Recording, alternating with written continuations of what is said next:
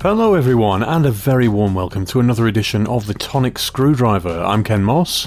I'm Simon Exton. And tonight we are drinking Welsh Witch Gin. It's 40%, and the infobolic says the Wild Moon Distillery in North Wales was founded by Jade, the Welsh Witch, and we are creators of premium craft spirits, magical potions that excite the senses, bring people together and tell a story.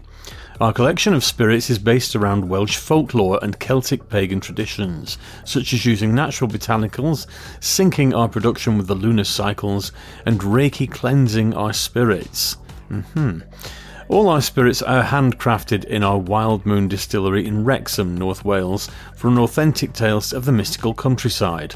For this gin, we macerate lemons for 48 hours prior to distillation to give it signature citrus notes. All botanicals used are natural for a rounder gin and a fresh G&T, distilled with lemon peel, bitter and sweet orange peel, and a gorse flower tincture. It's a juniper-forward gin, with a range of botanicals bringing intense flavours and refreshing bursts of textures, stimulating the palate. Features invigorating notes of locally foraged gorse flower, coriander seed and bitter orange. The gin completes its journey with a hint of spice, bringing an edge, never to overpower, to the full-bodied flavours. Not forgetting the remarkable viscosity and signature silkiness, each bottle is then hand-corked, wax-sealed and finessed with magic. Well, there's certainly a magic wand or two been waved over the infobolics. Well, first things first, isn't Reiki Japanese rather than Celtic? I wasn't going to say it's not the sort of bollocks that I'm into, if I'm honest. I asked the question knowing that the answer is yes, Reiki is Japanese. Isn't it a lot of sort of waving crystals about and things? No. I don't know what any of it is. That would be crystal healing. Yeah, well, first things first, nasal appraisal. Ooh. I'm getting lemons. I'm getting something. It's citrus, but it's not lemon.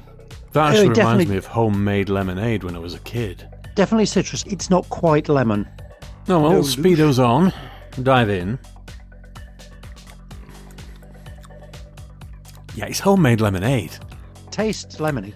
It's nice. I am on record by this point saying that I don't particularly care for lemon gins. Yes, but that's because you say that they taste like fairy liquid. This doesn't taste like fairy liquid. This doesn't taste like fairy liquid. It's certainly in the nicer end of the lemon gins that we've had. I have to be honest, it tastes like a nice gin with a slice of lemon in it. Oh, you must be joking. This is very lemon forward. Yes, but there is no other extra flavour to it. It's gin with a bit of lemon in it.